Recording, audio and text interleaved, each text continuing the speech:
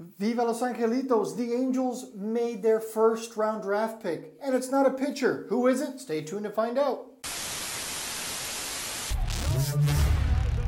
Angels 2014. The Angels, world champions. Oh, and first pitch crushing.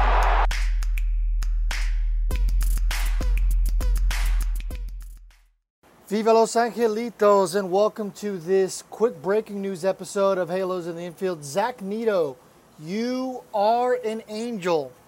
So he was drafted today, 13th overall. Now Zach comes out of Campbell College, and you've never heard of Campbell.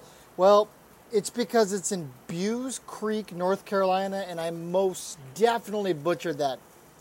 So the school is home of the Fighting Camels. I can't imagine many of you guys have ever heard of the mascot, the Fighting Camels, but you've heard of it now, and our new shortstop was a Fighting Camel and is now expected to sign with the Angels. Now, this school in North Carolina has only produced a couple of Major League players.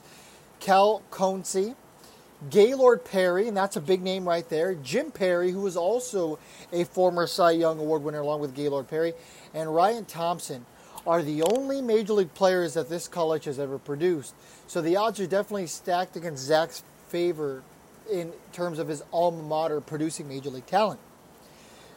I like what I saw from the kid and the highlights that I've seen. He's a career .403 batter in college, and that's 100 games and nearly 500 plate appearances. He's hit 27 career home runs in his time with the Fighting Camels, 108 RBIs, and 31 stolen bases. Now, if that wasn't enough to at least get you a little excited and say, hey, 403, that's not bad, let alone the fact that it's not a small sample size, let's look at his two-way success. He had a 3.25 ERA, but he did only pitch a total of just under 28 innings. So once again, career .403 batter throughout his 3 years with the Fighting Camels in exactly 100 games, and in nearly 500 plate appearances, was able to produce 27 home runs, 108 RBIs, and 31 stolen bases. So, it's not a pitcher. I bet a lot of you guys were expecting a pitcher. I know Taylor Blake Ward was. I was expecting a pitcher as well, because in baseball, you never draft for positional need, right? You don't draft the player that you need in your organization. You draft the most talented player. For whatever reason, Perry Manassian figured that Zach was the most talented player at that time. Now, the positive thing with Zach is the fact that he was able to produce on such a long-term scale. Now, just because you produce at the college level does not necessarily mean that you are going to produce in the majors, and we've seen that, or even produce at the minor league level at that fact. The Angels don't have a lot of success early on in the draft, right? They hit on guys like David Fletcher, Cole Calhoun, Chris Rodriguez, Jared Walsh, these guys who are not exactly projected to be top picks, or top prospects, I should say, sorry.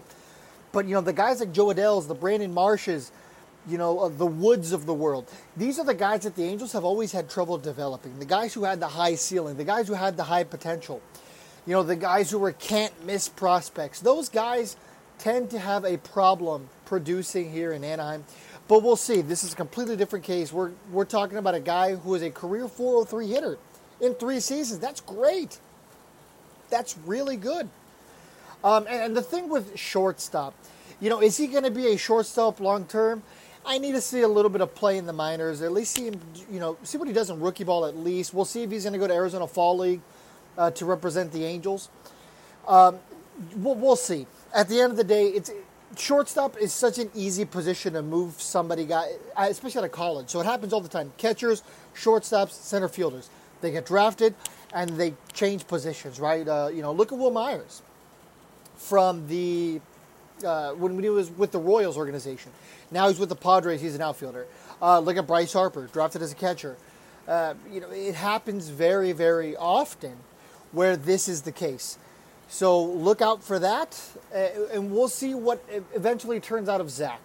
But as of right now, the things to be excited about is the fact that he was a consistent batter in college, proved that he was capable of being a good batter long term. So time will tell. Stay tuned for more information. Make sure to follow us here at Halos in the Infield. And thank you guys so much for tuning in.